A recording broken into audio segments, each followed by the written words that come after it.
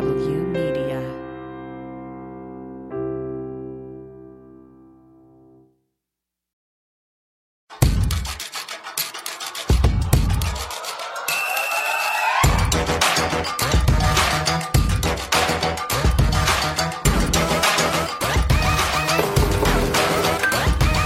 Welcome to Feminist Buzzkills, the show that dubs this last year a 52-week abortion. I'm Liz Winstead, and I'm joined by my co-host, Moji Olivodale. Hello. Today, we're looking back on the year after the Supreme Court decided abortion. We don't need no stinking abortion. Wow, that was some really the mashup of Blazing Saddles and abortion you never knew you needed. Good job, Moji. Thank you. I'm proud of you. But it's true. We are going to break down the year in oppression with abortion provider Amy Hagstrom Miller, founder and CEO of Whole Women's Health. She candidly shares the emotional toll that providing care, fearing jail time, closing clinics, and filing lawsuits has taken on her patients and staff. These laws have hit the South the hardest, and Allison Kaufman from Amplified Georgia Collaborative is here to talk with us about the status of care in Georgia and the South and how their work coalition building is the path to reclaiming our rights. Plus, comedian and dope queen Phoebe Robinson gives us tips on practicing radical self-care during this time and how she uses her comedy platform to destigmatize reproductive care. So let's get to it. Let's first paint a quick picture of where we are since the Dobbs decision. 24 states have voted to ban abortion or have successfully banned it. To break that down, 14 states currently have a total ban or near total ban. 4 states have strict gestational bans, and 6 states are just waiting for courts to weigh in on their shit law. Now, 29 million women of reproductive age live in those states. Dozens of clinics have closed. 4 states have been restricting access to medication abortion, including by prohibiting the mailing of medications into their jurisdictions. And 3 states have enacted bounty hunting laws to hunt down people who are helping people access abortion. Holy shit. Holy shit. I know. The most notable and least shocking is states with the highest proportions of Black, Native, and Hispanic women are the states with the most bans. You know, it's almost like centuries of disenfranchisement makes it easier to steamroll unpopular policies over people. Funny how that works. The thing we noticed play out leading up to and after Dobbs were 2 major types of motivators for the politicians and supporters of these bans. Both are deeply rooted in misogyny and racism, but each hoping for different outcomes. That's right. So before we laid out all the laws in the landscape, we wanted to lay out the 2 kinds of people, politicians and otherwise, who really were motivated to do this. The first is the Punisher. Now, the Punisher is the poster child of the cruelty is the point behavior. This asshole is a true believer in all things Jesus, who thinks women should be punished to the fullest extent of God's law or just die in childbirth because the Bible. With the Punisher, the cruelty is not only the point, it's the driving force in passing all of these shitty anti-abortion laws. And one of their motivations is deeply rooted in fanatical disregard of secular anything. They're there for the eternal salvation. They kind of feel like God's made the rules and we're just enforcing them. And to that end, they will hook up with any white supremacist if they're on board with punishing women and queer people. Right. And so these people are the ones that just you cannot rationalize with. They don't care. And their reaction from like the fallout of all these bans was none, because all they want to do is if you just disobey God's law, you're just going to hell. So it doesn't matter if you die in childbirth. If you're fucking before you're married, too bad, whore. Like that's literally their motivation, right?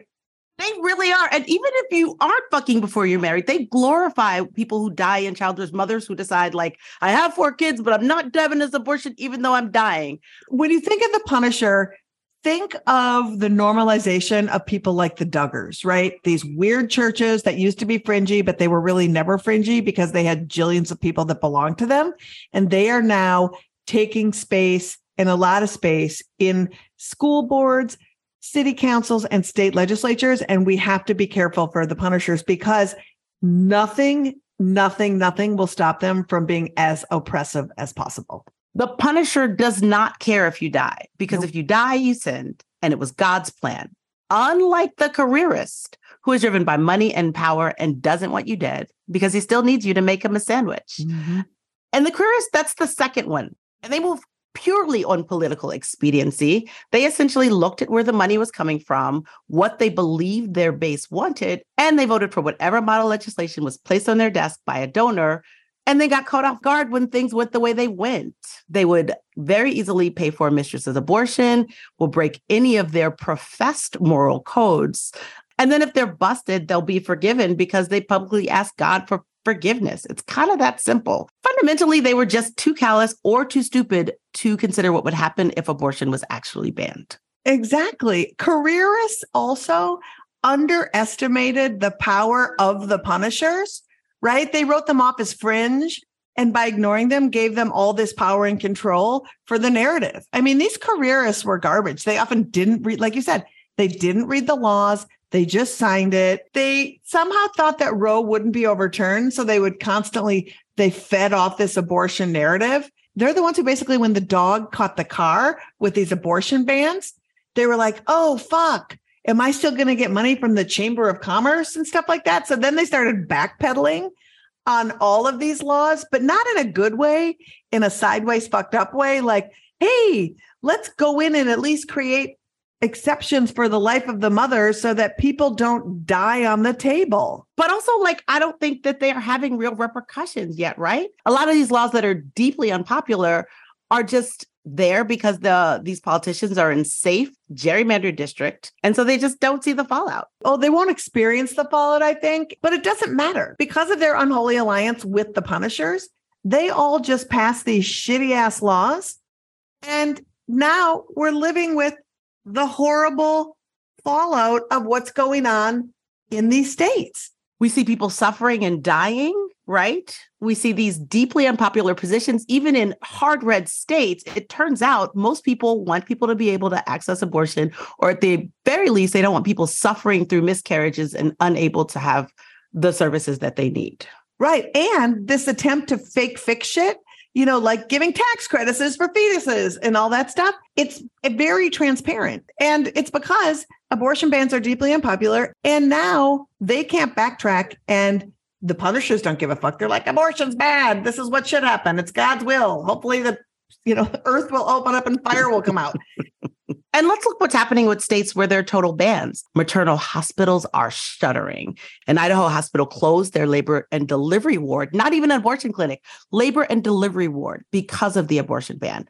And therefore, pregnant residents have to drive 46 miles for care. And fleeing the Sophie's choice of criminal penalties or watching patients suffer, doctors are moving from hostile states and taking their knowledge and expertise with them. But do you blame them? No, not when felony is a penalty and ridiculous fees. Yeah, 25 years to life in prison, $250,000 fines, loss of license. Doctors are scared to practice, and it's bad. It is. And even before Dobbs, half of U.S. counties had no OBGYN. It's only getting worse. And also, this is affecting pregnancy care for everyone, like that Idaho hospital that closed. That's not for abortion care per se, although generally they help with miscarriage management, genetic testing. But yet everyone is being hurt by this. Right. And we've seen lawsuits out of Texas where people are suing because they can't get the care. People have been left to die. You've seen the stories over and over again. And in Tennessee, doctors are fleeing, but it's not just physicians who are currently practicing.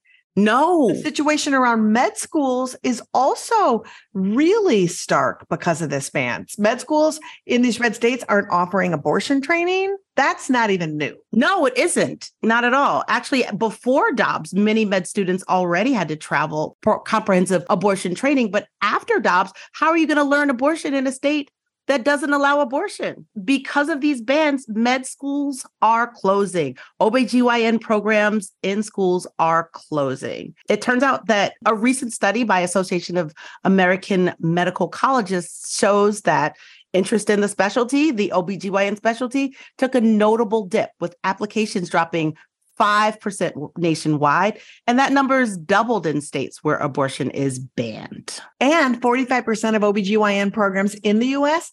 now operate under abortion bans. And not all of those students can travel to learn what they need to learn. And the scariest statistic of all is 76% of med students say they wouldn't apply to work or train in a state with abortion restrictions. So as we said, this is a crisis. Yeah. And Moji, the icing on the shit cake of creating this like abortion fleeing thing are these wackadoodle anti-abortion doctors and a dentist who filed this crackpot lawsuit in Texas to try to ban the abortion pill from being disseminated to these very kinds of communities that need it so profoundly. Well, obviously, if you have commandeered the federal judiciary, then you can find crackpot judges to do whatever you want. And that's exactly what happened in this case. It's exactly a good example, too, of the careerists who were the bullshit people who are like, if Roe's overturned, it will just go back to the states and then there'll be states' laws. Well, that's not what happened. Roe got overturned. And the first thing that happened is these crackpot people tried to get a federal ban on the abortion pill because they know if the abortion pill is out there in the world, it will be the saving grace for these very states that have decimated access to abortion provision, no more doctors and med students from coming. And so now we're just faced with so much hellish reality. And as we do this podcast, we sit here and wait for that ruling to come down, which whatever they decide, it will definitely go to the Supreme Court.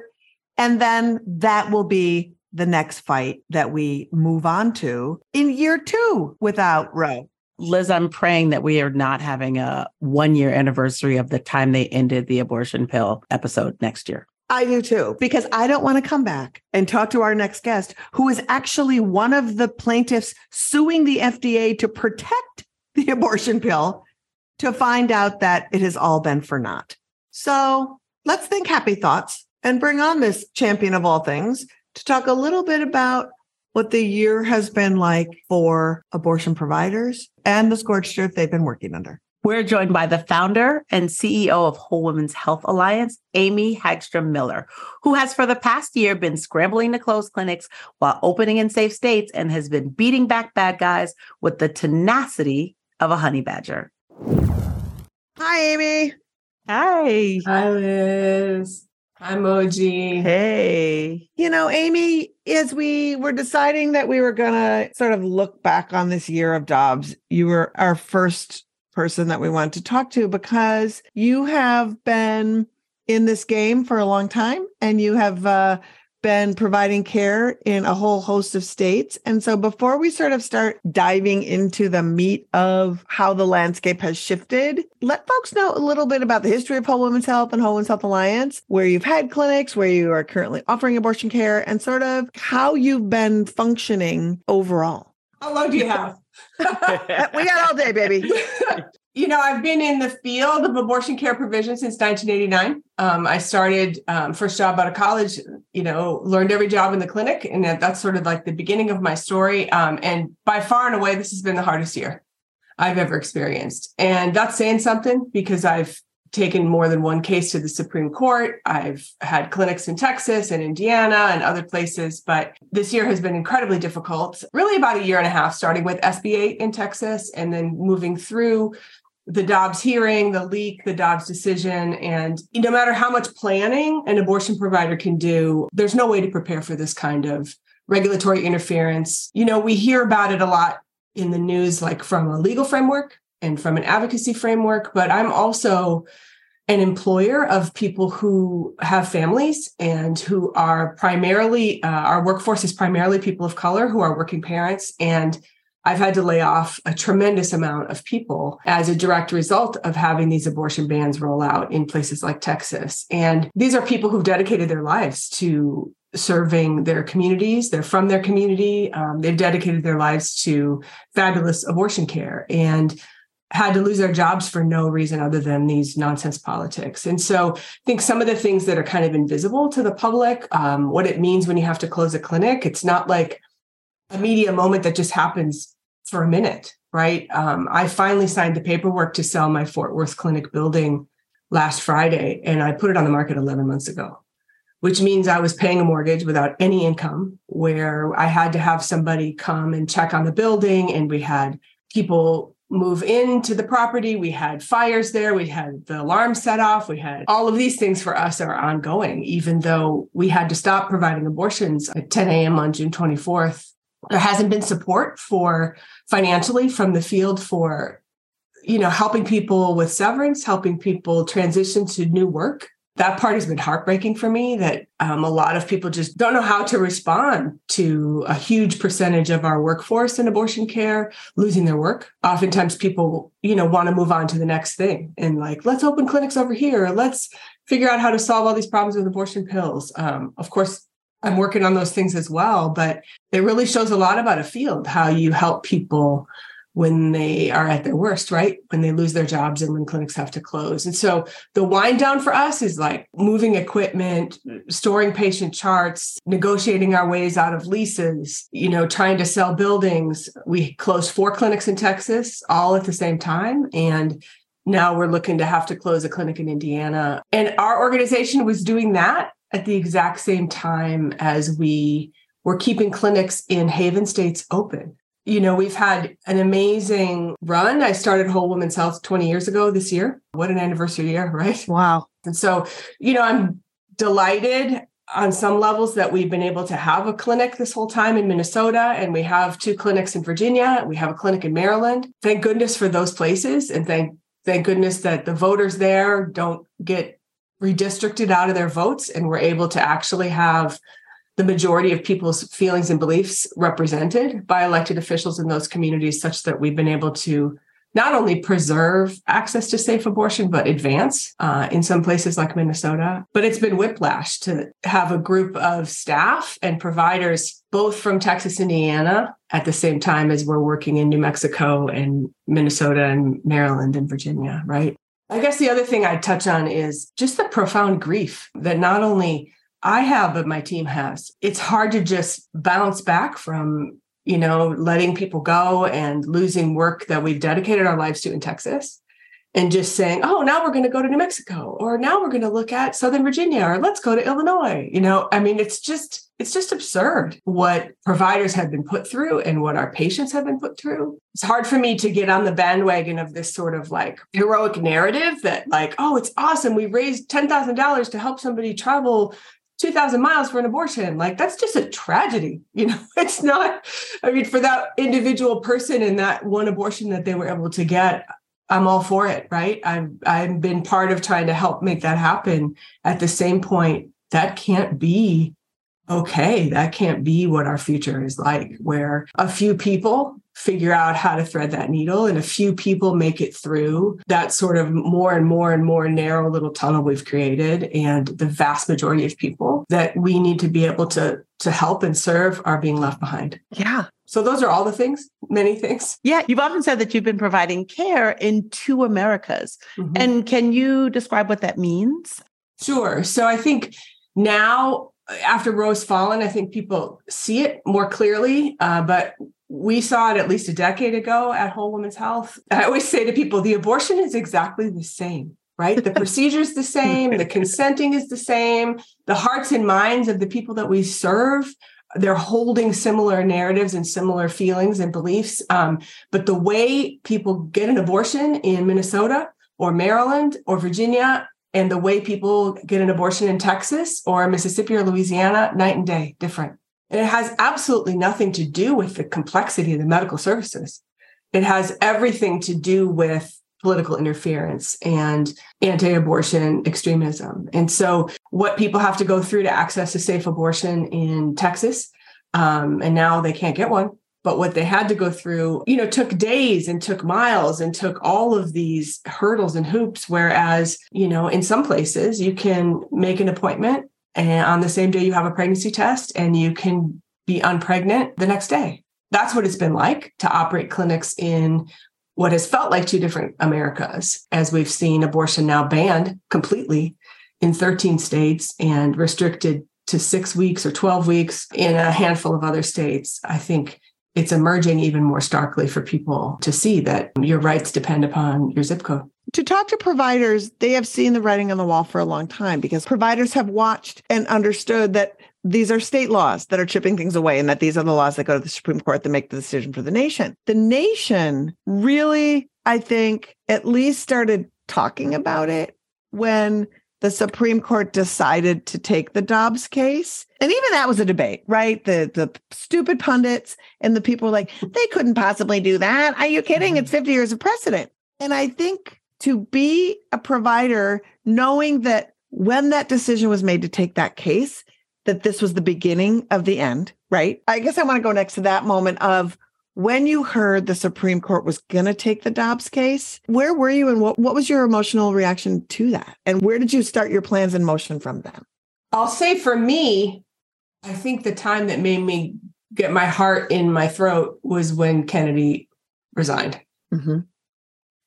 Where I was like, oh crap, because our whole women's health case that made it to the Supreme Court in 2016, he was the person that it was my job to influence, right? It was our job at Whole Women's Health to really shift from this legal language to talk about the impact that these kinds of restrictions have on the people we serve, and to move his heart and his mind. And we did that, right? And I knew when he resigned and the timing of it and all the things around it, I was like, uh-oh. And then it just felt like some backroom deal. And then from there, it just kept going. Then there was Gorsuch, and then there was the June medical decision, which we were all like, oh, what's happening? Which was basically like Whole Women's Health 2, it was all exactly the same stuff. But when they decided to take Dobbs, and then how they decided to take Dobbs, that they were willing to insert the very core of Roe v. Wade into the case when it actually hadn't been there before. Like they used it as an opportunity to have a referendum on Roe v. Wade.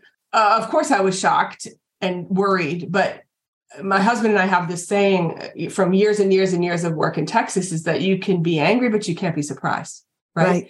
So I was angry, but I was like, oh, we've been dealing with what's happened now nationally at the state level in Texas for decades.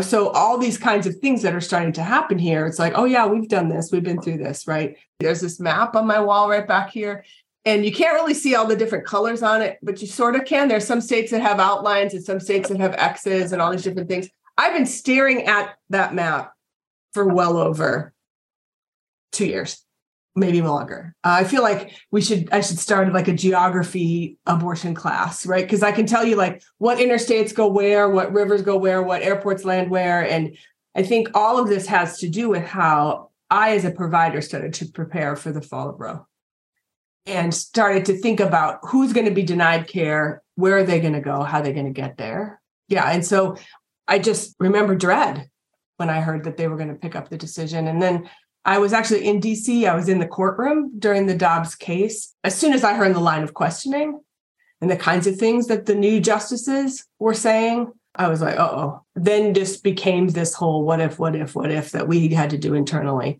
preparing for the closing of some clinics, preparing for where people are going to go and how we're going to help get them there. And then, what will happen in the places where people are going to, and who's going to be able to travel, who isn't. I mean, I could go on and on, right? And these are kind of the, logistical sort of what if scenarios that we prepared for. I mean, I have like notebook on notebook on notebook and reams of paper. And how do you plan not only for caring for patients, but plan to give stability and comfort to a workforce that is also preparing for this and also trying to figure out how to do their work and how to answer their phones and how to care for their patients with this uncertainty. What's so amazing? If this was the banking industry and it was like, oh my God, banks may close. They may not close. We may close down a bank. We may not close a bank. We might be able to not give you money. I don't know if you're going to get your money. I don't know if all these bank employees are going to be able to have their jobs. People would be out of their fucking minds, right? And this is what the tumult of what is happening in the most important thing that's going to happen to a woman or a person who's pregnant in their life, deciding whether or not this abortion is going to be able to happen for you so you can continue with your life. And it's met with such outrage with absolutely no teeth to follow through to protect it. I feel like it's met with punditry more than outrage, truthfully, Yeah. Yes.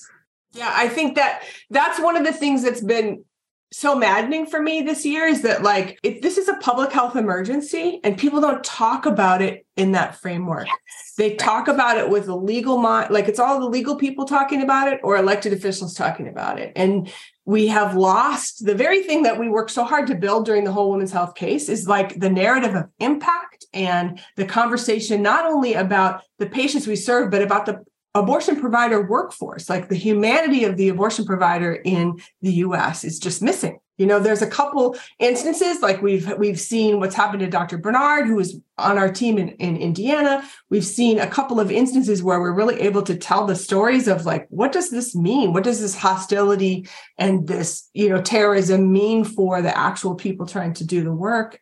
But that impact piece, I think, and the hearts and minds of the people who need abortions and the people who are trying to help them, I think is really been really overshadowed by sort of legal pundits, On the federal level, in the past year and even before, there have been promises made by the Biden administration. And I think a lot of us are feeling frustrated that just not a lot has been done on this front. As someone who's been in meetings with Vice President Harris about working to protect abortion, what's your take on how the federal powers that be have handled this crisis?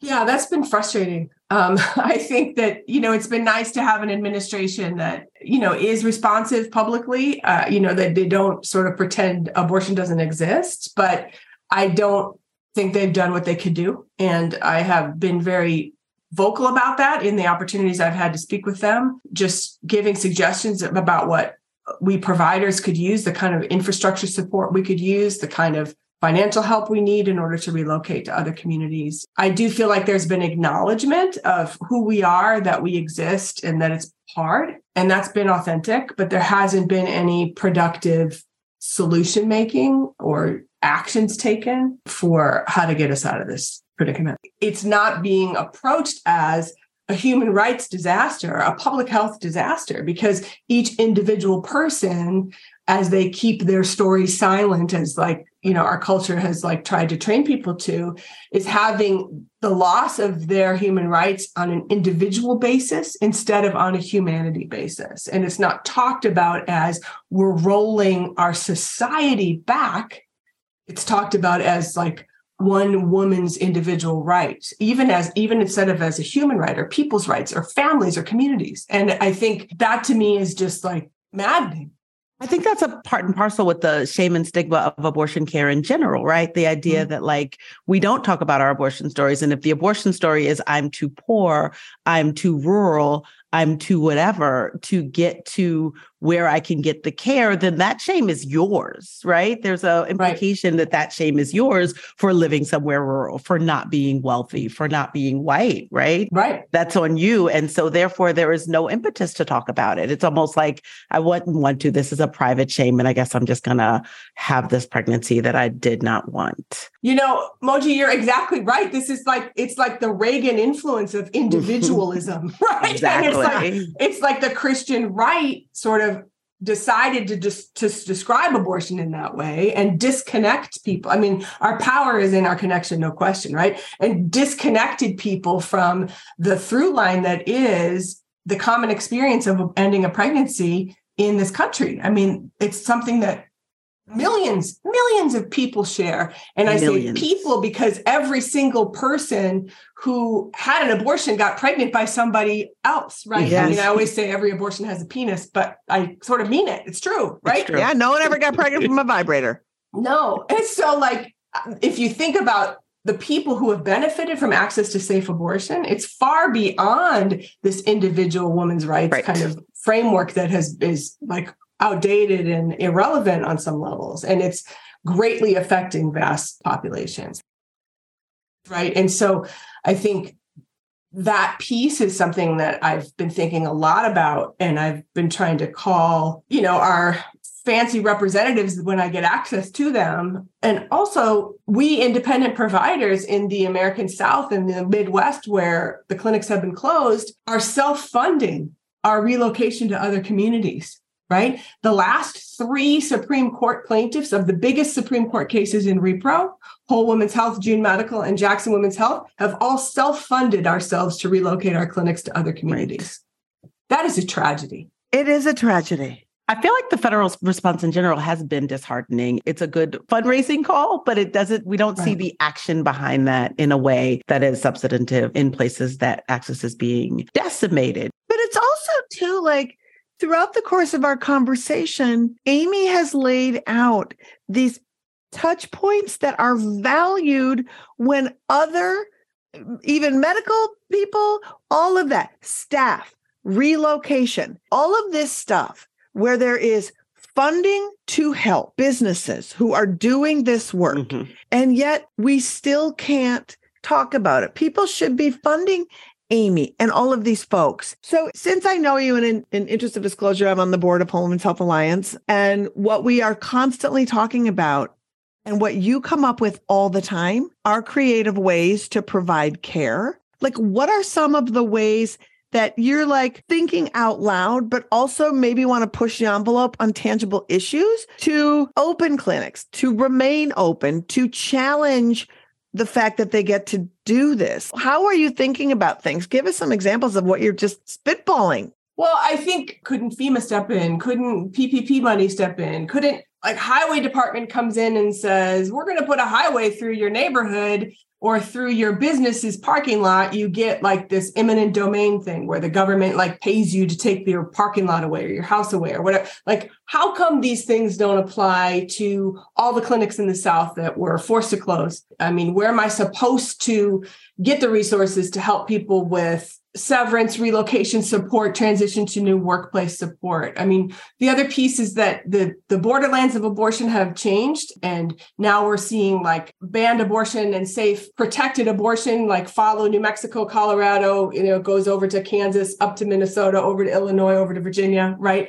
And so not only did we lose our clinics and our patients lose the place in their local community where they could be served by their community, the anti-abortion people also lost their sidewalks, right? And so they're spilling over the borders as well. And what we have are clinics and providers who were already in some of these states, like folks who've been providing in Kansas and Colorado and New Mexico for a long time. Then we have other clinic folk coming into those communities in order to meet the needs of the patients that are displaced, right? So one thing is, how can we all work together to deal with what is now the post-Roe reality of the care landscape, which we can't keep pretending is like it was before Roe fell, right? It's different now. Different folks are migrating for abortions. Different people are coming into the communities. I have to fly my Texas-based staff to New Mexico for them to see their own community. And they're seeing Texans in New Mexico from their same town that they came from, right? They're on the same flights. My clinic staff that I'm flying from Texas are on the same flights as the patients they're going to serve. They all land in Albuquerque. They're in the clinic together and they have the abortions. We provide them. The people receive them. Then they all take the same plane back. This is a new care reality. So one, how can we, those of us like Whole Women's Health, like Dr. Braid from San Antonio, like Diane Durzis from Jackson Women's Health, like Michael Rothrock and his team from June Medical, who are all going to these new places. How can our experience fighting these crazy people in these crazy states be of use in this new frontier? Not only the clinic services we provide, but our experience with litigation, our experience going to the Supreme Court, our experience with sanctuary city nut jobs. How can we collaborate with the providers and repro orgs that were already in those places? And both of our experiences can be mutually respected. Like, because my clinics were closed in Texas and I'm going to open over here, I'm going to go over here, I'm trying to still serve that same community. Mm-hmm. We were looking at this borderland community at one point in eastern New Mexico, and people in our movement were like, well, what are you going to do if they pass a sanctuary city ban, right? They're asking me and Andrea that question. We've sued the state of Texas 12 times. We were like, fight it. A sanctuary city ban isn't constitutional. Nope. First of all, they're co-opting a framework of sanctuary city that's remarkably offensive to start with, right? Yes. And so the opportunity to reframe that and to fight it, like, that is just a piece of the work that we would do. You know, we would go to that community because it's better for our patients, maybe, right? That's what moves us and that's what drives our work, right? And so providers from Texas go all the way up to Southern Illinois, and the patients from Texas go all the way up to Southern Illinois. And those people are experiencing crossing through multiple states, being profiled as people who aren't from there with license plates that make them stick out. What are we doing to wrap around those patients who are displaced and the people who are trying to help them that have also been displaced. Amy, you laid out the year so beautifully, and I want to talk about two things before we wrap up. The one thing I want to talk about is you just said community and traveling community and moving community a lot, right? And in hearing you talk about your staff in Texas flying to New Mexico to treat the community, I want to just have folks understand how important fighting these laws are when you have a clinic in your community. Being someone who's had abortions, my catalyst for fighting for other people in my community was because of the abortion I had in my community. And so clinics as a rallying place and a gathering place and a community organizing space is also crucial. Can you talk a little bit about like this very important thing we don't talk about when a clinic leaves, how it's hard to build community to fight the laws? Yeah, it's super hard. It's super hard to build community. It's also like you lose the place where the thing happens, right? So like the patient comes, the phone call happens, the follow-up happens, the connection happens, so that there's like a reduction in the isolation somebody might be feeling. There's a connectivity to other patients. There's a connectivity to other staff. You know, the stigma around abortion is reduced, and also the positive experience, the sort of affirmation that happens from the abortion experience is enhanced, right? And so when we don't have a clinic anymore, we lose that sense of place, but we also lose that ability to find out what happens, right? And so I keep talking to reporters this year about, they love to tell the story about the clinic that opened in the new place or the patient that traveled to the new place. I keep telling them there's a story you're not telling because it's a lot harder to tell about the person who was denied the abortion they need and what's going to happen in their life and with their family and in their community, because it's harder to find them now, right?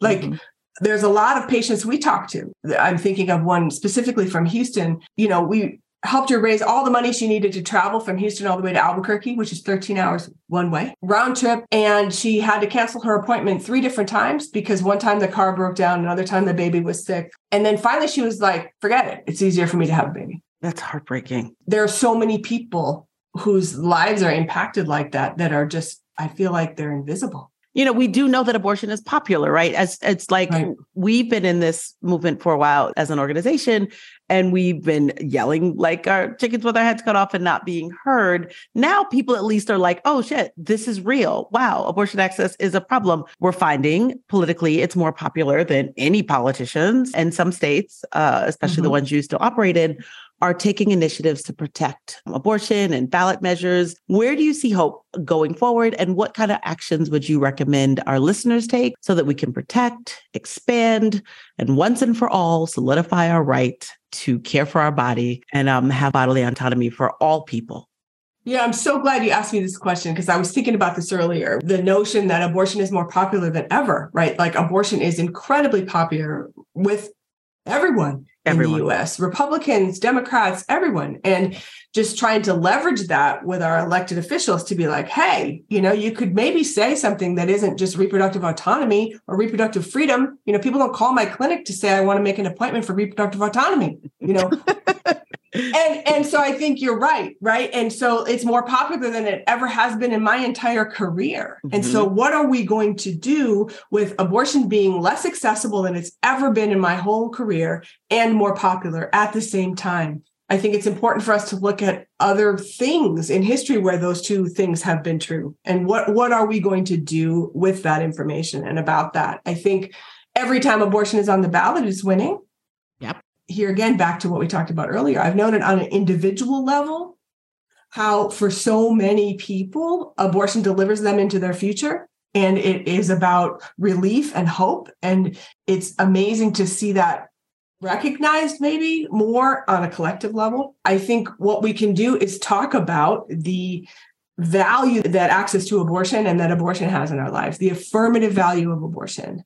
Similar to how we shifted marriage equality from a legal framework to a framework of love, to talk about because of my abortion, I was able to X, right? Because, you know, my girlfriend had an abortion in college, I am now able to do X, white guys, right? Like everybody needs to talk about the positive role that abortion has in their lives. And even for those of us who've never had an abortion, to say, because I knew I always could have an abortion if I needed to, I was able to dream a future for myself equal to my husband or my boyfriend or my brother, right? Mm-hmm. We have to shift the way we talk about abortion instead of having it be a tragedy. I call it an aspirational value that abortion has, which is a little bit of an abortion pun because aspiration abortion. Boom, boom.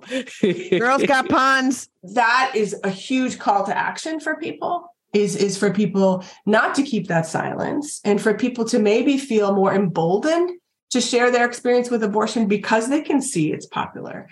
I think our opposition has been so loud and so mean that it's been scary for people to think that actually their abortion is completely normal and that they stand in the light and that their experience is valued and common and shared, right? Yeah. And that power to stigmatize abortion has kept so many people silent for so long. So I'm encouraged by that. I think we need to center providers.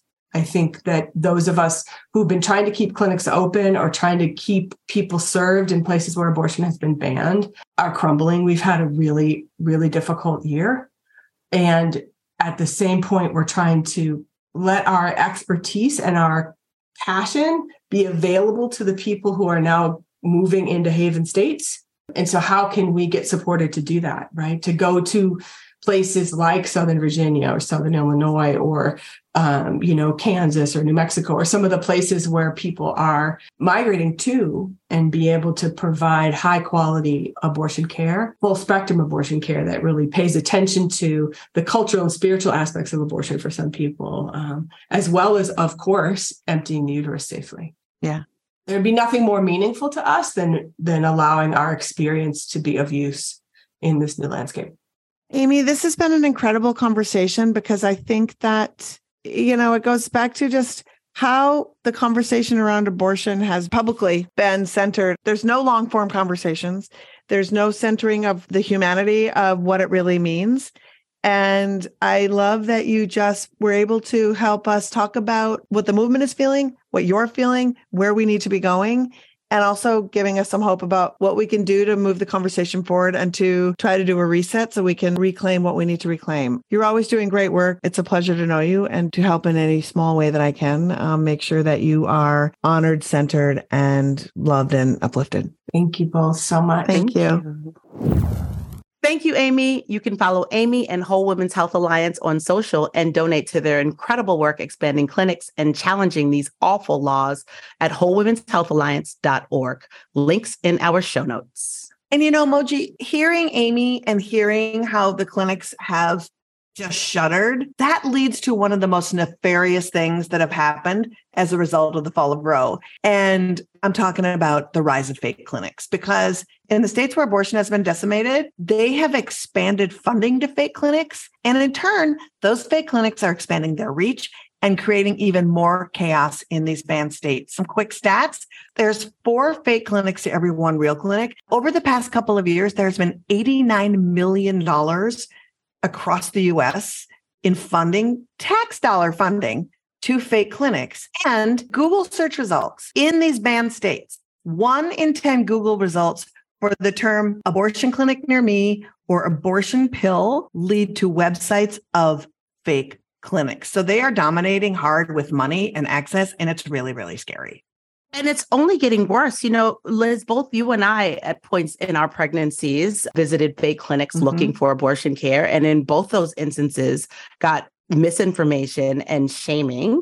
And that was in the 90s for me, or the early 2000s. They have so much more money now. Yeah, they do. And the anti-abortion movement claims that these fake clinics are filling the void that the shuttered clinics have left.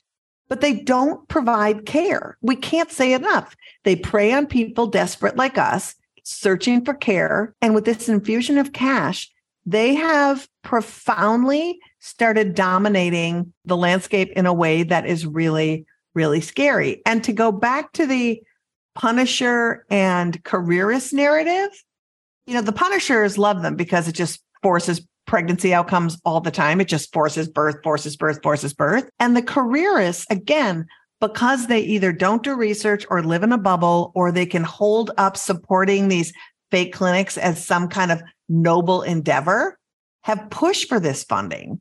And if they would only listen to the fact that these people don't provide care, they maybe would have their mind changed. But because you don't have to listen to any other side, they only listen to the Knights of Columbus, who provide the ultrasound machines and the Susan B. Anthony list and all of these people who are lobbyists for the unborn. When we say they don't provide care, we're saying they don't provide any health care. They don't provide, a lot of times they don't provide cancer screenings. They don't provide pap smears. They don't provide any sort of birth control. They just provide misinformation. And unfortunately, people often don't know the laws around abortion in their state until they're pregnant and they're trying to change that state. And with that Google search of 1 in 10 going right to a fake clinic, it's really hard to find out the facts and find real care. And they're growing so fast in some of these states. I mean, in Texas, they increased their funding by so much.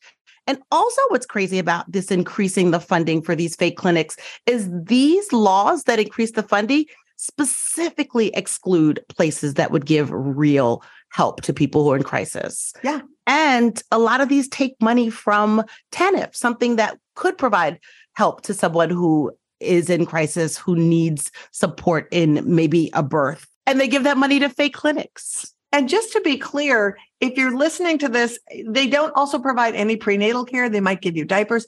They provide no care. So if you're seeking abortion, they don't give you the tools to access abortion. If you're a person who is seeking to maybe carry your pregnancy to term, they don't provide care for you to do that.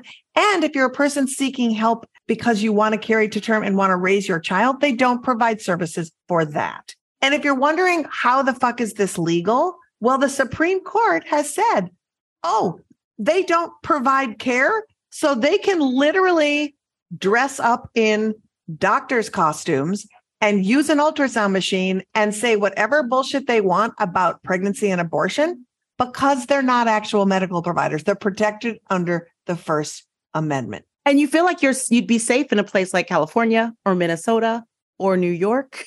But California has an 11-to-2 ratio of fake clinics to real in rural California. And the fake clinics Liz and I went to are in Minnesota and New York. Yeah. Now, the good news is that states like Colorado and Minnesota have passed bills to actually have them be more transparent about what the services they provide. And in Minnesota, they are defunding any clinic that is calling itself a pregnancy resource center that does not provide the entire spectrum of care somebody might need during their pregnancy. So that is some good news that people are actually onto them and the defunding has stopped. But in the meantime, the anti-abortion community and fundraising and anti-abortion states are flooding these places with money. And it's a juggernaut that we really need to stop. But to continue with the better news, like what you said about the states that are fighting it, we have found in the good news post-op is that people who were pretty sure Roe was safe until about 11, 12 months ago are really starting to mobilize to protect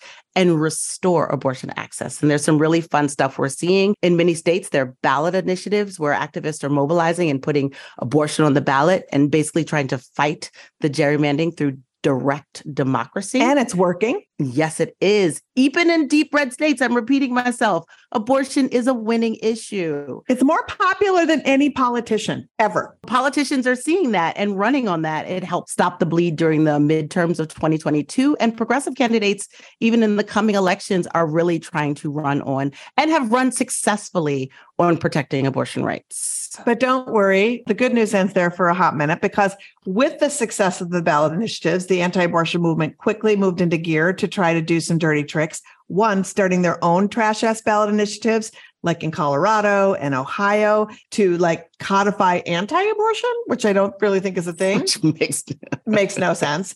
None. And they are also trying to move the threshold of a ballot initiative instead of just the popular majority to say you have to get 60% of the vote in order to pass a ballot initiative. Florida already has that. They're trying to put that in Ohio. They have it in Mississippi. And they're trying to tie anti-trans bills and all these woke bullshit bills to abortion bills so they can get these anti-abortion bills passed, because they can't pass anti-abortion bills on their own, because even in some states like Nebraska, they have said this shit ain't good. So we have to watch out for them all the time. One of my favorite dirty tricks is the administrator in Missouri who said, oh, this $51,000 bill is actually $51 million. Yeah. Just run with Just new run facts. with new facts. And that's a perfect segue into our next guest. Yep. We wanted to talk about the fake clinic rise and how activists in Georgia and the South are building coalitions to fight back. And we have an incredible guest. That's right. She's the executive director of Amplify Georgia Collaborative. Please welcome Allison Kaufman. Allison, thank you for joining us. Hey, Allison. Hey, y'all. Allison, we are so excited to talk to you on this episode for many reasons, but one is it's important to remind people that Roe did not make reproductive justice a reality for Black and Brown people, as well as for low-income rural people. So therefore, in that light, can you talk about the work of Amplify and explain to our listeners the reality of what reproductive justice and access to abortion looks like in Georgia? Yeah, thank you so much. So we are the Amplify Georgia Collaborative, and we are made up of 9 reproductive justice organizations and allies working to protect and expand access to abortion in Georgia. And we do this through local and state campaigns that advance policy change, educate, shift culture, and build a wide base of support for abortion access. And I just really appreciate you starting with the note that Roe was not enough. It was not sufficient. It did not. We say Roe is the floor. Yeah, Roe is the floor. It's just the reality was that our rights had been chipped away at in Georgia for years, right? So since 2005, over 10 abortion bans and restrictions had passed in Georgia. This was nothing new. What the overturning of Roe did was wake everyone else up to the reality that so many of us, especially folks in Georgia, especially people of color, were already living. And it activated people, much like when, Trump was elected and people got reactivated around racism and xenophobia. It's the overturning of Roe made people realize the state of abortion access in the US and what it has been for so many years and what it was even pre-Roe and continue to be post-Roe for so many people. And so the context in Georgia is that we had a 24-hour waiting period. We had mandatory biased counseling. We have insurance bans. We don't have Medicaid expansion. We have limitations on who can provide abortions. And then the culmination was after the overturning of Roe, our 6-week abortion ban, HB 41, was allowed to go into effect.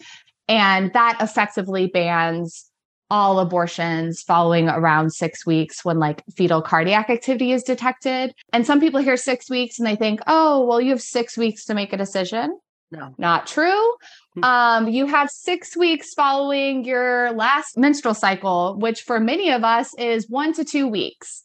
And you are hard pressed to get an appointment in that time if you know you're pregnant. So it's just created incredible barriers to folks accessing abortion care in Georgia.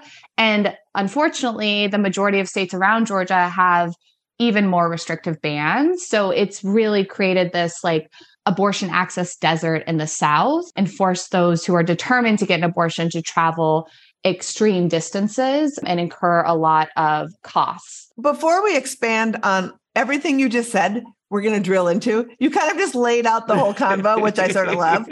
And even having said that about Roe, we're asking everybody on this episode, do you remember where you were when you heard the Dobbs ruling, and how did you feel when you heard it?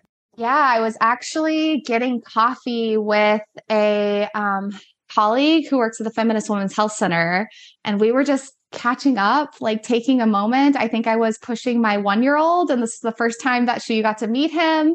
And as I was walking over to the coffee shop, I checked my phone and saw the news, and we both just looked at each other and kind of had a moment where we hugged and we connected and we didn't look at our phones anymore. And we just kind of felt into the moment, did some personal connection, and then came back to it and kind of just let it wash over us. And just at the end of that, just kind of recognized how special that was, that we did not receive the news staring at our screens, at our desks, in our homes alone. So I honestly feel really, really lucky, because that's not how I found out about the leak. It was up late at night on my couch, and we're all scrambling, on Slack and Signal. And so it was honestly like, I feel like the best way I could have experienced that moment, even though it was incredibly tragic. Yeah, it was a dark day for all of us. It was. And then, of course, we got home and like we're on a bazillion calls and press conferences and all of that. And in Georgia, did the 6-week ban go into effect immediately, or was there like a wind down to it? No. So it was actually tied up at the Georgia Supreme Court.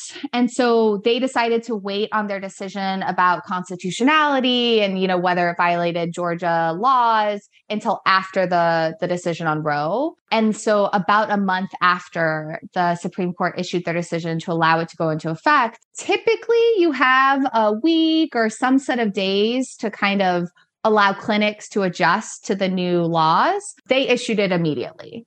So the decision was made and services were suspended immediately. So that meant like people who had appointments that afternoon were turned away. It was especially cruel that the courts decided to move in that way. It's just a lot to think about, right? And yeah. You touched on briefly, not only does Georgia have a 6-week ban, but you know, to just sort of paint the regional picture from Texas to Florida, abortion has either been decimated or states have 6-week bans. I think there is no abortion until you get to Georgia in 6 weeks. And Florida is now going to be implementing in the fall their own 6-week ban if the Supreme Court of Florida says they'll uphold it. Right. So lay it out for folks, an overview of what it is for folks who are seeking abortion care in Georgia. What is that experience like for them? And then more broadly, for folks in the South in general. Yeah. So, I mean, I think first is many people still don't fully understand what our laws are. So people find out they're pregnant at some point in their pregnancy, usually in the first trimester, and then they're trying to access abortion care if it's unwanted. And they learn of our laws and they don't know what the 6-week means. Some people think it's a hard 6 weeks. So as long as I get there before 6 weeks and don't realize it actually is dependent on that ultrasound. So we have a good friend and advocate who's also an ultrasound technician who shares how every single appointment, people are holding their breaths. They are just holding their breaths until the ultrasound is complete and they either hear that they are able to access their abortion or they're told that fetal cardiac activity was detected and they're not going to be able to access care now. And then their journey goes from there. They either get their procedure and move on with their lives, or they have to scramble to figure out where the nearest clinics are. Oftentimes, people are depending on abortion funds to help cover those costs, especially when they have to travel out of state. So our local abortion fund is Access Reproductive Care Southeast. And so they are usually the next stop for many people to figure out what their options are, to try to find appointments out of state. North Carolina is the main state that folks have been traveling to who are in Georgia or in the surrounding states. And unfortunately, they're going to be implementing their own 12-week ban shortly. And they have particularly arduous restrictions on medication abortion, which will in effect make it inaccessible to folks traveling out of state because they would have to be in the state for like a week, I think, to be able to complete. Yeah, they also have a 72-hour ban. Yeah, right? 72-hour waiting period. And then they have to come to the follow-up appointment, which I think also has like 72 hours between it. It has to be in person, I think. Yes, they do have an in person. So you can't just consult over the phone. That to me was like, hit me hard. I used to live in North Carolina and work with the abortion fund there. And just knowing how many people were depending on that state for access and are going to have to now travel to other states who are already slammed, right? I think we often don't talk about just like how overburdened clinics are in access states. And the more and more states like South Carolina, North Carolina, and Florida that force clinics to shut their doors, the fewer and fewer clinics there are to try to meet the need that continues to be there. And that also means people are being booked out further and further, and the costs are going up because of that. So it just becomes this vicious cycle. And I think something that's like interesting is that the number of abortions being provided in Georgia has fallen by 50%. And I think we would maybe expect to see like an even more dramatic fall because, 50%, most abortions happen after 6 weeks. So like, how do those two things match? But it is because of that like broader context, we can assume, of those other states having complete bans and people still traveling to Georgia trying to get here before that 6 weeks and hoping they can get an abortion without having to travel further outside of the South. Is there a 24-hour waiting period on top of the ban in Georgia? So it's virtual, like that can be over the phone, but it does mean that often people don't realize that and will travel and then have to wait 24 hours to then, be able to go to their first appointment. Well, I feel this so much. I live part of the time in Brooklyn and part of the time in Minnesota, and I'm on the board of an independent clinic in Minnesota. And 30% of the procedures since SB 8 in Minnesota are people who are from Texas. And it's because, the states on the way to get your care, if there are any, they're either booked to the gills or they just don't have it. And so people are traveling such incredible distances. That has been profound. I think that's one of the most profound things that happened since Dobbs is we talked theoretically for so long about the trigger bans and then watching 34 million, and I'm just going to say women because women is the statistic, but women that we know of, and then other people with uteruses immediately didn't live in a state where there was abortion access. 34 million. Yeah. That's insane. And also, most of them didn't vote to lose their abortion access. Like you're saying, True. Most people were unaware that this was happening around them because they're busy living their lives. Exactly. Many are parents. Like, yep. I don't have time to follow the latest policies. Same. Just like, it's ridiculous. And like, for the people that have been pregnant out there, like, imagine all the travel and logistics and planning that you're trying to do as you're managing being in your first trimester. It's just right, which is the most complicated part of pregnancy. Like for me personally, that's when you're tired. That's when you're peeing every 5 minutes. That's when you're the most uncomfortable. Yeah, you're nauseous. It's just no. And that's when you get the least concessions because no one wants to give you your seat when you look like you're not pregnant. Exactly. The thing also is, if you are someone who is desperately seeking care, you're forced to tell people about your abortion. Mm-hmm. It's just taken out of your hands so profoundly. That's the part that I remind people how many times other people get to interfere in your journey. Yep. That shouldn't have to. Yep. And we now have tax breaks for pregnant people. It's like, now I'm going to tell my tax accountant that I am in my first trimester and it's just like, there's just so many ways in which it's just folks are being forced to disclose intimate health information. H&R block any privacy. To people who literally have no business, no reason, or no rights to know this about you. Most of us don't disclose our first trimester pregnancies to anyone but the closest of family members. Exactly. But now apparently H&R block can also be involved. Allison, I wanted to ask you another question. This is our Dobbs anniversary episode, and we just finished talking with abortion provider Amy Hickstrom-Miller, and we talked about the importance of building community if we want to win.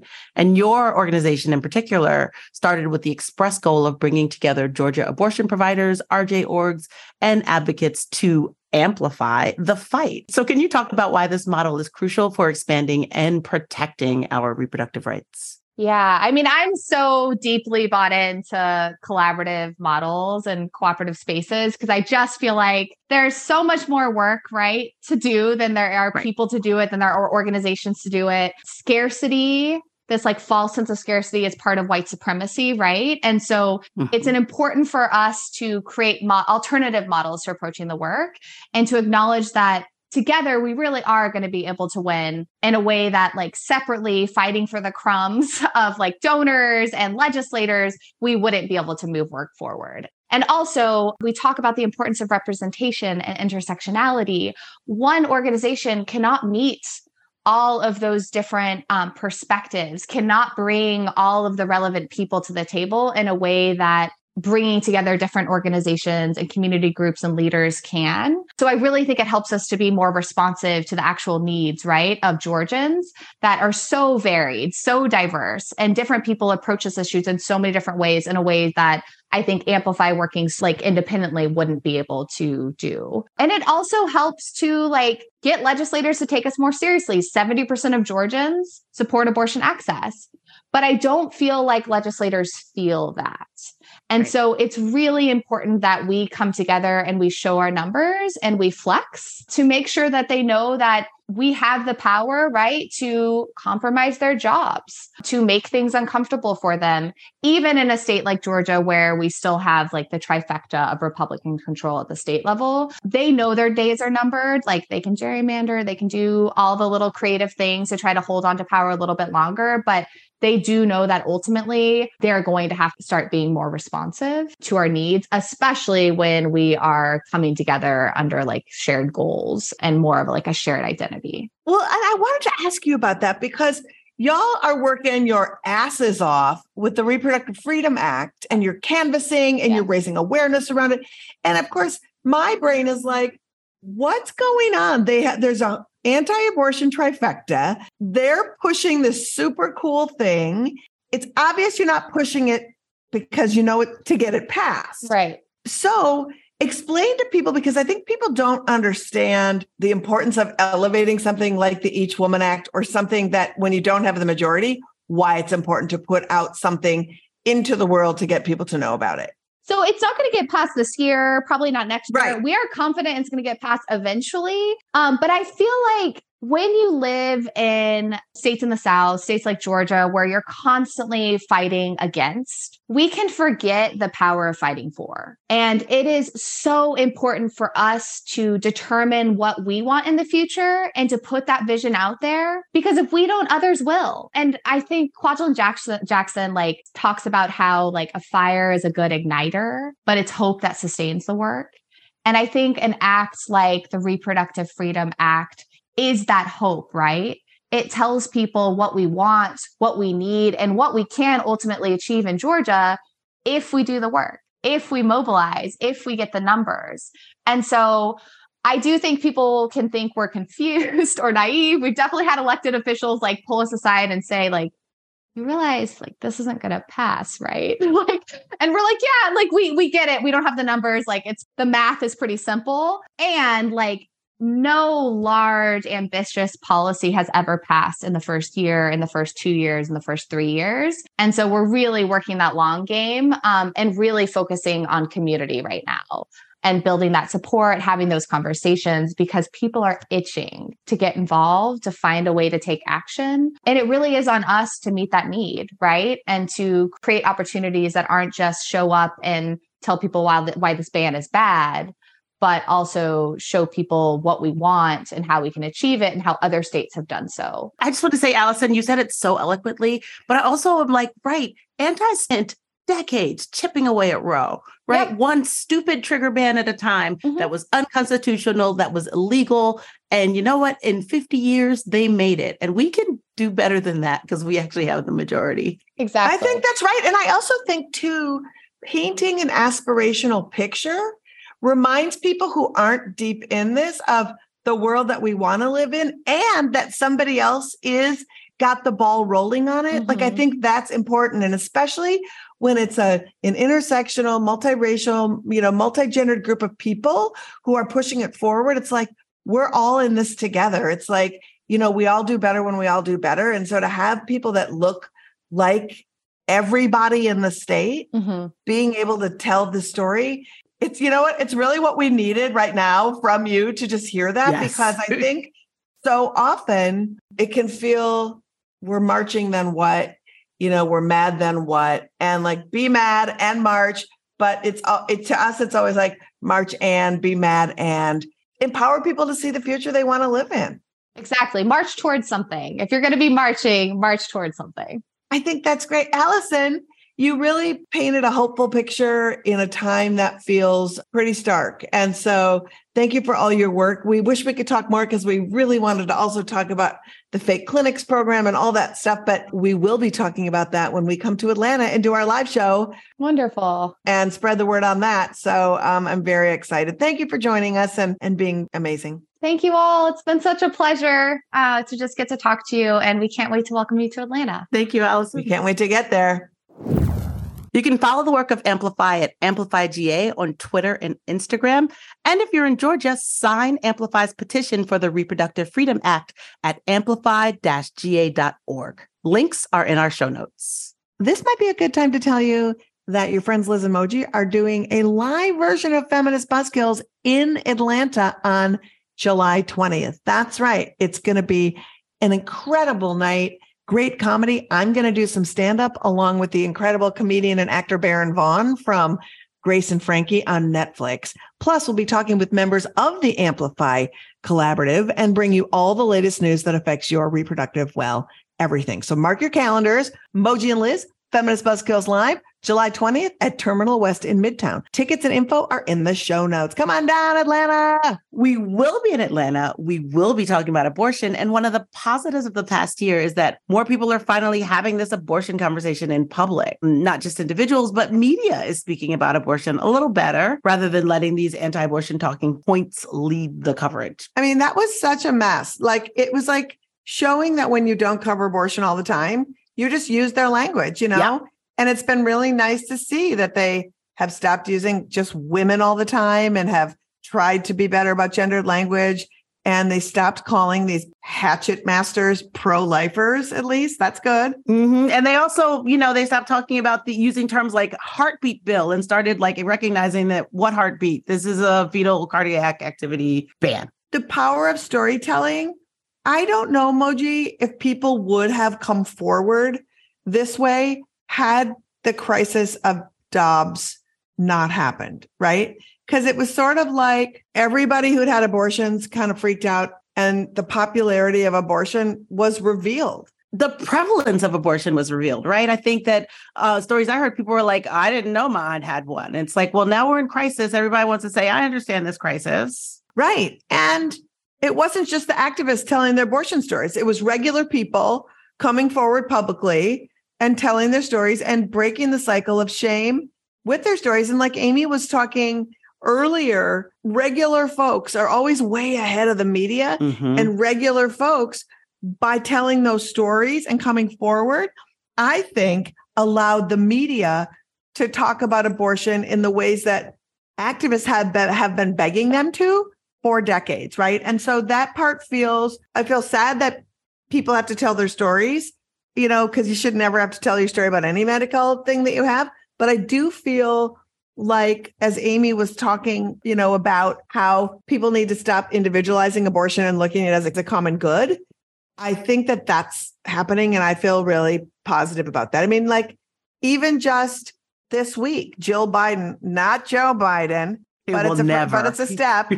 Both Jill Biden and Kamala Harris, had big conversations about abortion. And Jill Biden talked to a bunch of the people who are on that Texas lawsuit who are suing because they almost died because they couldn't access life-saving abortion in Texas. And so this all feels positive. More of these stories.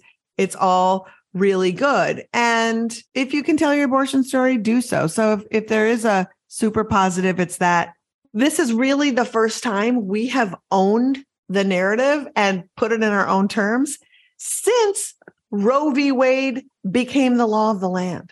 That's 50 years of us repeating stigma. And I think that that's really, we've argued this for a while. We've discussed this for a while. That's really how we change hearts and minds, right? That's how we get people mobilized behind, the good of abortion, the necessity of abortion for healthy people. Yep, 100%. We always close out our shows with an uplifting comedy guest. And we wanted to be intentional about who we had on this episode. And we wanted to have somebody funny, but somebody who also was going to help us with some resilience, with some good tactics for just keeping yourself healthy. And our next guest not only is fucking hilarious, they fight reproductive stigma all the time. They are fierce warriors and they care and write extensively about self-care. And she's about to hit the road on her messy AF tour. It's none other than Bono's best friend, dope queen Phoebe Robinson. Hi, Phoebes. Hi. How's it going, ladies? It's good. You're not going to believe this when I tell you, but it was 10 years ago that we did that benefit. It was the very first benefit we ever did in a basement of Bowery Electric. Yes. And Sarah Silverman and I were hosting it. And you and Amy Schumer and the cast of Orange is the New Black. And we were in this wild space.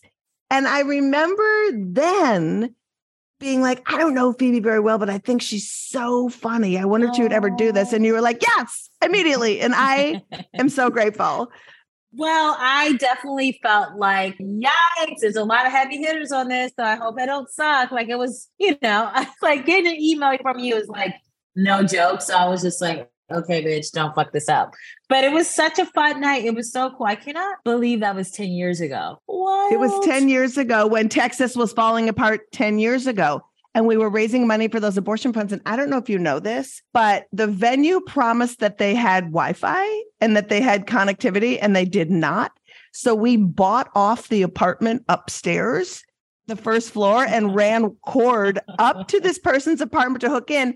And then the crazy Russian landlord was like, I'm cutting cord. What is cord? I'm cutting cord. And I was like, oh my God, you can't cut the cord. You can't cut the cord. So we had to pay the Russian lady. It was a whole, I don't even know if we made any money. I think we paid off so many people just to stream the benefit. That's bananas. It was bananas. Also, Texas has been falling apart forever, huh? Yeah, it turns out they're not doing great. Haven't been for a decade. They're trying. Well, I'm glad to see you guys again. And, I know the world is still a hot mess, more of a hot mess. I can't tell.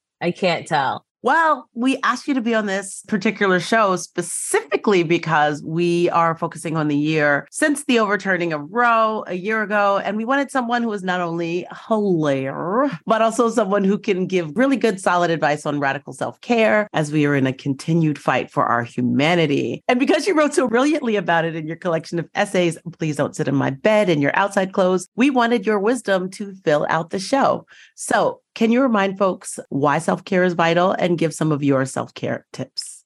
Yeah. I mean, if you don't have self-care, man, you're not living. You're just surviving. And, I'm sure certain folks who are in positions of power just want people to be surviving, because if you're not taking care of yourself, if you're not finding the joy, just you're stuck in the muck, it's hard to fight for your rights, to appreciate life, to get involved with your communities and other people. So I'm a big proponent of self-care as a reformed workaholic. I think COVID kind of made everyone sort of look at their priorities and how they're living their lives. And maybe the way I was doing everything was kind of not the best. And, I wrote about in my book, there was one point where I was writing a book and I was so stressed out because it was COVID. And it was well, what does this mean for, my production company and all these, I had projects that were up in the air where it was just I don't know when the money's coming or if it's ever going to come. And I was just so stressed out about everything. And I was at my desk and it was early in the morning because I was working on my book and I was writing. I was so stressed out that I got up and I threw up in the trash can in my kitchen and then went back to my desk and started writing again. And I was like, that is unhinged behavior, bitch. What are you doing?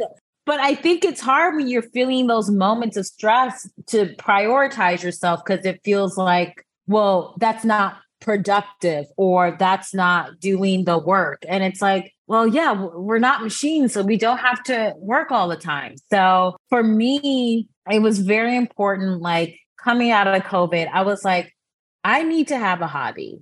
I'm almost 40 and my life had just become. Wait a minute. You did not have a hobby? No, girl. No, I was everything. She was working. I was working. Everything was stand up, writing books, acting, producing. I just turned everything without thinking about it. I was monetizing everything that I was doing. And I was just this is kind of ridiculous. I don't have anything that I just do for fun that is not tied to my career or to self-betterment in that way.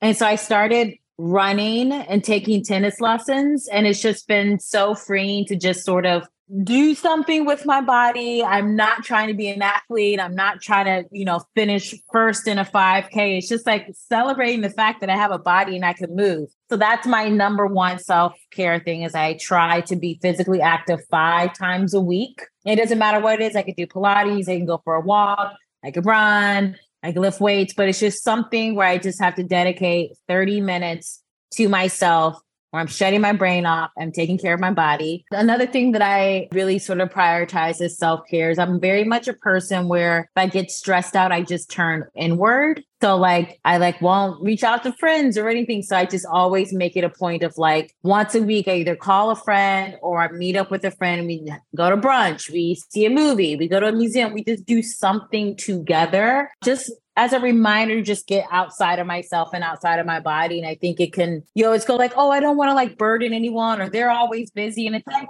no, people want to see each other. So I just really try to do that. I try to sleep more than I was doing before. And I just try to be present. I'm very much an overthinker. And that can just make life not fun because you're just always thinking of 1,000 different ways you could have done this conversation or did this thing at work. And it's like, can you just have fun for once? Oh my goodness. Yeah. As you're going through this list, I'm realizing all the ways I'm not participating in self-care. Good God. I know. I just did a function with Loretta Ross, who is one of the mothers of the reproductive justice movement. And she's a riot. She's 70. I think she even said like, look, bitches, you know, sometimes you just got to watch Twilight without looking at it through a feminist lens. Yep. Like, stop it. Like, just have a moment of just pure joy. Because the people who hate us, the one thing they do hate is joy. Like, they're anathema to joy. They don't want you to have joy. So having joy is the best revenge. Yes. Like, if you're constantly fighting all the time, you're fighting for reproductive rights, you're fighting for pay parity, you're constantly dealing with all these battles. When are you enjoying everything? What are you fighting for if you're not experiencing any joy or happiness? So it's like, I do all this stuff and then I'm going to watch Vanderpump Rules. I started at season 1. I'm now on season 4. Is it complete hot garbage? Yes, it is. But sometimes you need a little garbage to offset the seriousness that we're all facing every day. Exactly. So we're terrible at self-care over here. We try our best, but it's hard to fight oppression every day and find time because you have to realize that there's going to be oppression tomorrow. So take a break. But one of the questions we're asking everybody is, Dobbs happened a year ago. Roe v. Wade fell, crumbled. And do you remember where you were and how you reacted when you heard the news? Yeah, I was on set of my now canceled TV show, Everything's Trash. And we're like, what the fuck? What the fuck? What the fuck? And the pilot, the first episode of the season, my character takes Plan B because she's hooking up with like a fuck buddy and like his condom breaks. And they, for months, were really fighting us on why does she have to take Plan B? This makes her kind of slutty. I don't know if we need this, like all these justifications for why it happens. And I'm like, sometimes a condom breaks. What have you? Like, it's showing that a woman can like take, you know, control of her body and her choices and rectify a situation. I remember there was so much pushback on that. And I was like, this is the hill that I'm dying on. Like, I'm very much why do they hate sluts so much? Yeah, I was just like, A, I've used Plan B in my life because of a broken condom. B, it doesn't make you slutty. C, if someone's a slut, their stories also deserve to be told as well. So I think this sort of narrative that there's only a proper way to be a woman, or like, you know, I think if my character was like, oh my God, what is this going to mean for my life? I had this like moral dilemma. It was just like, no, I am a woman in Brooklyn. I have a podcast. I have my friends. This thing happened. I'm going to get my Plan B and then like go hang out with my family. Like, I think they sort of felt like, why is she just so chill about it? And I was just like, I think we have to reframe the way that we look at women and how they make their choices, and understand that A, not every woman wants to be a mother. B, it's not always a torturous choice to be like, I don't want to be a mother. Sometimes you just very well know yourself. And this is personal experience. Like, I don't want to be a mom. And I just know myself. And so I'm not, you know, like devastated by it. I'm like, you know, I like hanging out with my niece and nephew. I'm sure there'll be moments where I'm like, you know, okay, my life could have gone this direction, but it didn't. But I think everyone has that. And so I remember when, you know, a year ago, I was just sort of like, I was so glad I fought to keep the Plan B and the episode. It was very important to me. And I think in the end, you know, Freeform got it and they understood. But it's just like, we're in 2023 and that came out in 2022, where people were still sort of like, I don't know if women are allowed to use Plan B. It's like, what the hell are we talking about? Right. And Phoebe, like, it takes a lot to fight those battles, because the truth is people want to see Plan B narratives, abortion narratives, as long as there's a sympathetic character taking it. Right. Oh, this person who is 11 and has had this horrible tragedy. And it's like anybody who's pregnant and doesn't want to be or potentially could be, like that's value. Like they don't want to be. So let's just have that be a thing. Yeah. Also, seriously, I'm like, why do people hate sluts so much? Like, I love seeing slutty characters on TV and movies. Like, I love that.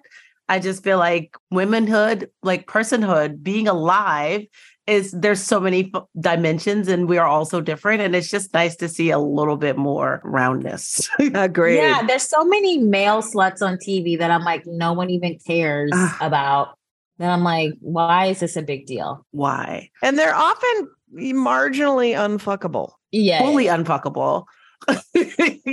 Okay, so you have a book imprint called Tiny Reparations. So can you tell us what you're looking for in an author and what impact your imprint is having?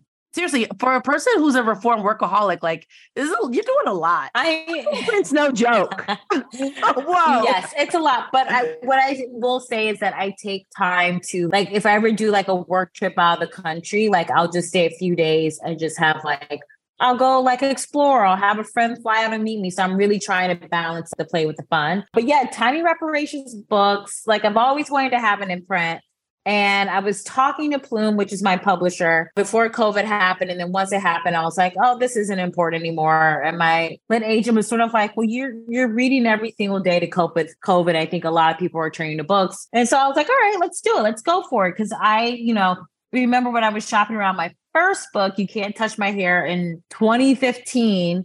And my publisher, Plume, was the only one who wanted to publish me because other imprints were like, this isn't sellable. It's not, nobody wants to read books written like an essay collection written by a Black woman. This isn't relatable, all these things. And I was just like, it's 2015 and we still think that Black people writing books is weird and nobody wants that. Also, that at the very least, Black people don't read. Black people like to read about Black people if no one else does. And there's enough of us to maintain a book. Yeah.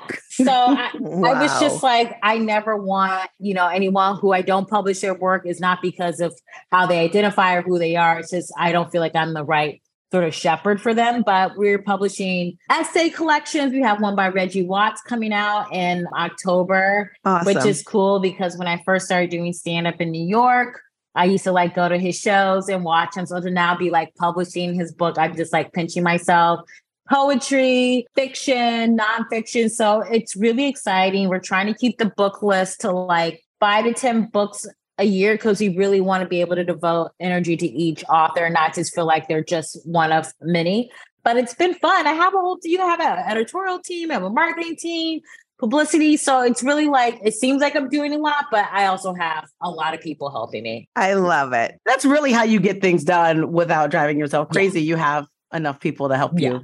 That's right. Yeah. Okay. So Phoebes, my self-care is Thought Nation. I'm telling you, I talked to you about this when I ran into you at Jenna's amazing book party. But so first of all, I would like to be in the cabinet of Thought Nation, or at least an ambassador to somewhere, because I feel like I should be it. For those of you that don't know, you got to get on Phoebe's Instagram because March Madness and the King of Peen is like my favorite. It's like literally got me to, because I don't have time to search for hot dick on the internet. And you just assemble it all for me so that I can go look. So you need to break down sort of the whole way that people can participate, vote. I was the ghost of Paul Newman hard. I was in hard. Yeah. I lost to a formidable winner. Yes. But talk to me about Thought Nation so that I can stop being an old lech lusting. No, I started Thought Nation because I just really love hot dudes and hot famous dudes and like writing about them. So I created this thing called Thirsty Thursday. For anyone listening who doesn't know, I post every Thursday a little like I wax poetic about a famous guy that I think is amazing. And so I got to do one for this week. And it's just, I just was kind of doing it like as fun. And I didn't really think people were going to catch on to it. But it's been like really nice. And so doing the March Madness of Peen was like so fun. I work with my social media team to like create the visuals and stuff. I kind of was like, I think Pedro's going to win because he just had so much momentum this year. Yeah. But it was like super fun. I really wanted the ghost of Paul Newman to go farther. No offense to Henry Cavill, but I'm like, he's no Paul Newman. You know what I mean? Like, come on. He is not. But I think it's just been like a fun way to just sort of like be silly, not take anything too intensely and just be like, let's laugh and be ignorant this Thursday morning. And then we can move about our days. And I think there's a lot of like, I don't know, I just want people to sort of like loosen up a little bit. And maybe I'm just projecting because I definitely have my therapist and my life coach at different times be like, I don't feel like you're having a lot of fun. I feel like you're doing a lot and you're working really hard, but I don't think you're having fun. And so I think it's just good to just have these things like Thought Nation where it's like, it's silly and it's funny and it's joyful and that's all it has to be and that's okay. And you are making deposits in people's spank banks around the world. And a grateful nation thanks you. So you are you're like Mackenzie Scott of literally just depositing beautiful thoughts of Peen. You're the Mackenzie Scott of Peen. I will take that. I will take that honor. Okay, we just have one final question. What's with you and Bono? Like, what seriously, I like went on your IG and I was like, why is he all over her? He's bowing he's bowing to the feeds. Is that happening? I see it. Like, I want you to, what? Yeah, I've been a huge U2 fan probably since I was like 13 or whatever. I was listening to like a classic rock station. And I think I heard Pride. And I was like, oh, this is different. Okay, let me check this out. So I went to my library and I just like, oh God, I feel so old. But I checked out like all these CDs. They don't even sell CDs anymore. Oh my God. Can't even buy them. But I checked out all these CDs, YouTube CDs, and I just like started listening to them and I just became so obsessed. I love like their messaging. I love their writing. Bono, I just was always like, he's so cute. And so we met at Bonnaroo in 2017. And I was kind of nervous. I was like, oh, I don't know if I should meet him. It might be like a buzzkill, might not be great. But he was so wonderful. And sure, I think like around maybe like 6 months before that, I started doing some stuff with Red, which is his nonprofit that he runs with Bobby Schreiber. And so I met and I was like, oh, he's like so cool. And so I just like continued the relationship with Red and I'll see him at concerts or like hang out at like an after party. He's just so delightful. He sends me flowers on my birthday, which is like so nice and just makes me feel like such a, he's a rock star. Rock stars know how to make you feel special. And he's also does a lot of good. And I feel like I try to do a lot of good. And so I think we're just like-minded in that way. And so, yeah, he will from time to time, like what I posted on Instagram, do something nice, like sing me happy birthday and present a cake to me. And I was truly floored. I had no idea what was going to happen. I was like, is this my wedding? I think this... What's happening? That is so awesome. I have a little U2 story for you. When I was still living in Minneapolis in the 80s and they were touring on their first United States tour, they played in Minneapolis. I went to the show. Then there was this crappy airlines called People's Express, and they flew with me. I did not know on the plane from Minneapolis to New York because I was coming to New York to work. And I had this massive suitcase that I couldn't handle. And I was at the carousel and the Edge carried my suitcase out to the curb to the super shuttle. It was very exciting. I was like, I can't believe this is happening to me. And this was in like 1983. That's amazing. So if you feel old, bitch, I'm super old. Yeah. That's amazing. I know. Isn't that funny? Phoebe, you're a delight. Will you come back and talk to us at some other point? I would love or just to. come and hang around with us and slay bad guys? Yes. You're fun. Let's do it. Okay. Let's do it. Thanks for being you and being awesome. Thank you for having me. You guys are fighting a good fight. Thank you so much. Thank you. Thank you. Follow Miss Phoebe on social at Dope Queen Phoebes and check out Phoebe's dates for her Messier AF tour at phoeberobinson.com. And her book imprint is tinyreparations.com.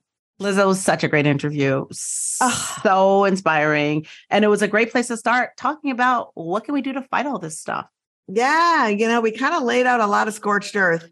So what can we do? Well, the good news is this podcast has been born out of all of the activism that we do at Abortion Access Front. And I'm really proud, Moji, to say that as we laid out this episode and like the problems that were arising and the things that were emerging, Abortion Access Front has a programmatic place to help you plug in to all of these things that are happening, right? Like Operation Save Abortion. We started Operation Save Abortion because we knew the fall of Roe was coming.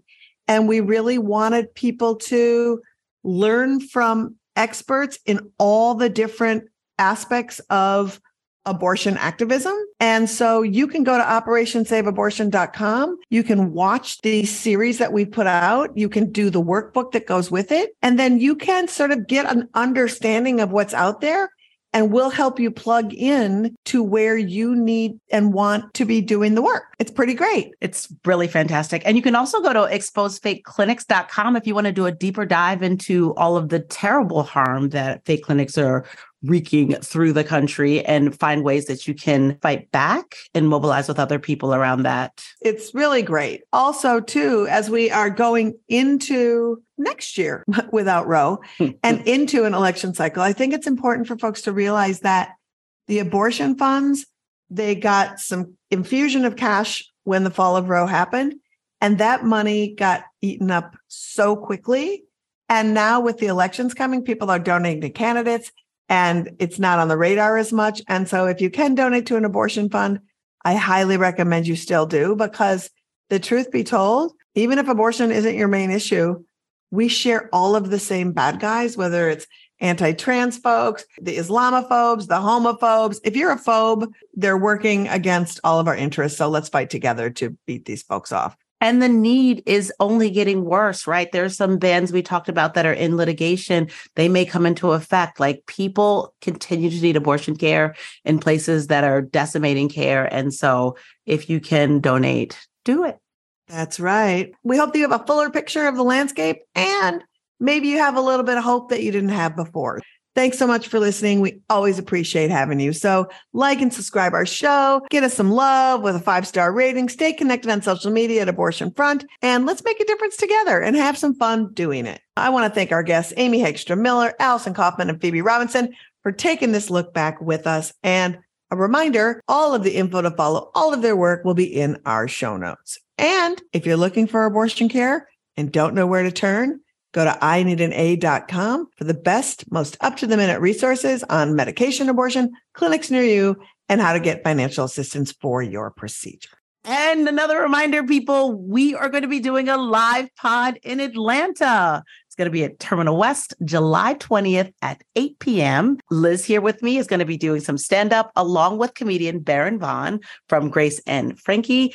And other members of the Amplify Georgia Collaborative will be there to talk about abortion access in Georgia. The ticket link is on our website. Get your tickets now. Also, you want to hear even more stories about what the year after Roe hath wrought? Well, mark your calendars for June 28th at 5 p.m. as abortion funds and support organizations on the front lines are having a powerful conversation about directly helping folks seeking abortion care during this horrible year. You can find the link to watch it in our show notes.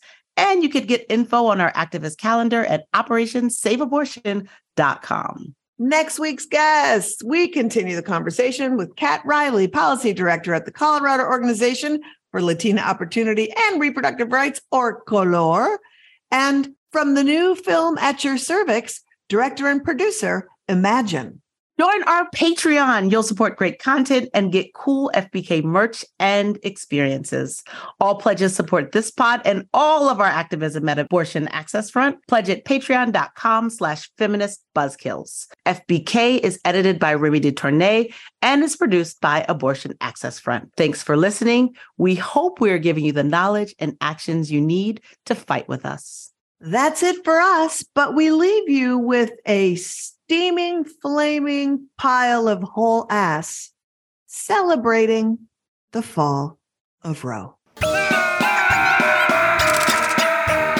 Watch this. It's the morning of Roe v. Wade being overturned. I'm in my office and I hear this shout, cry, whimper, squeal all at once. And I came running to my wife's office to see what was wrong. And she's weeping mascara everywhere. And she says, it's overturned. The cries and shout went from her office into the first service of Mark's Women Conference, where this place exploded. Tears and crying and shouting and losing our voices. And then we got on social media to see what the rest of the world was going to be celebrating with us, and it was silent. Feminist Buzzkills, the podcast from Abortion Access Front. New episodes drop Friday. Listen, subscribe, give us 5 stars.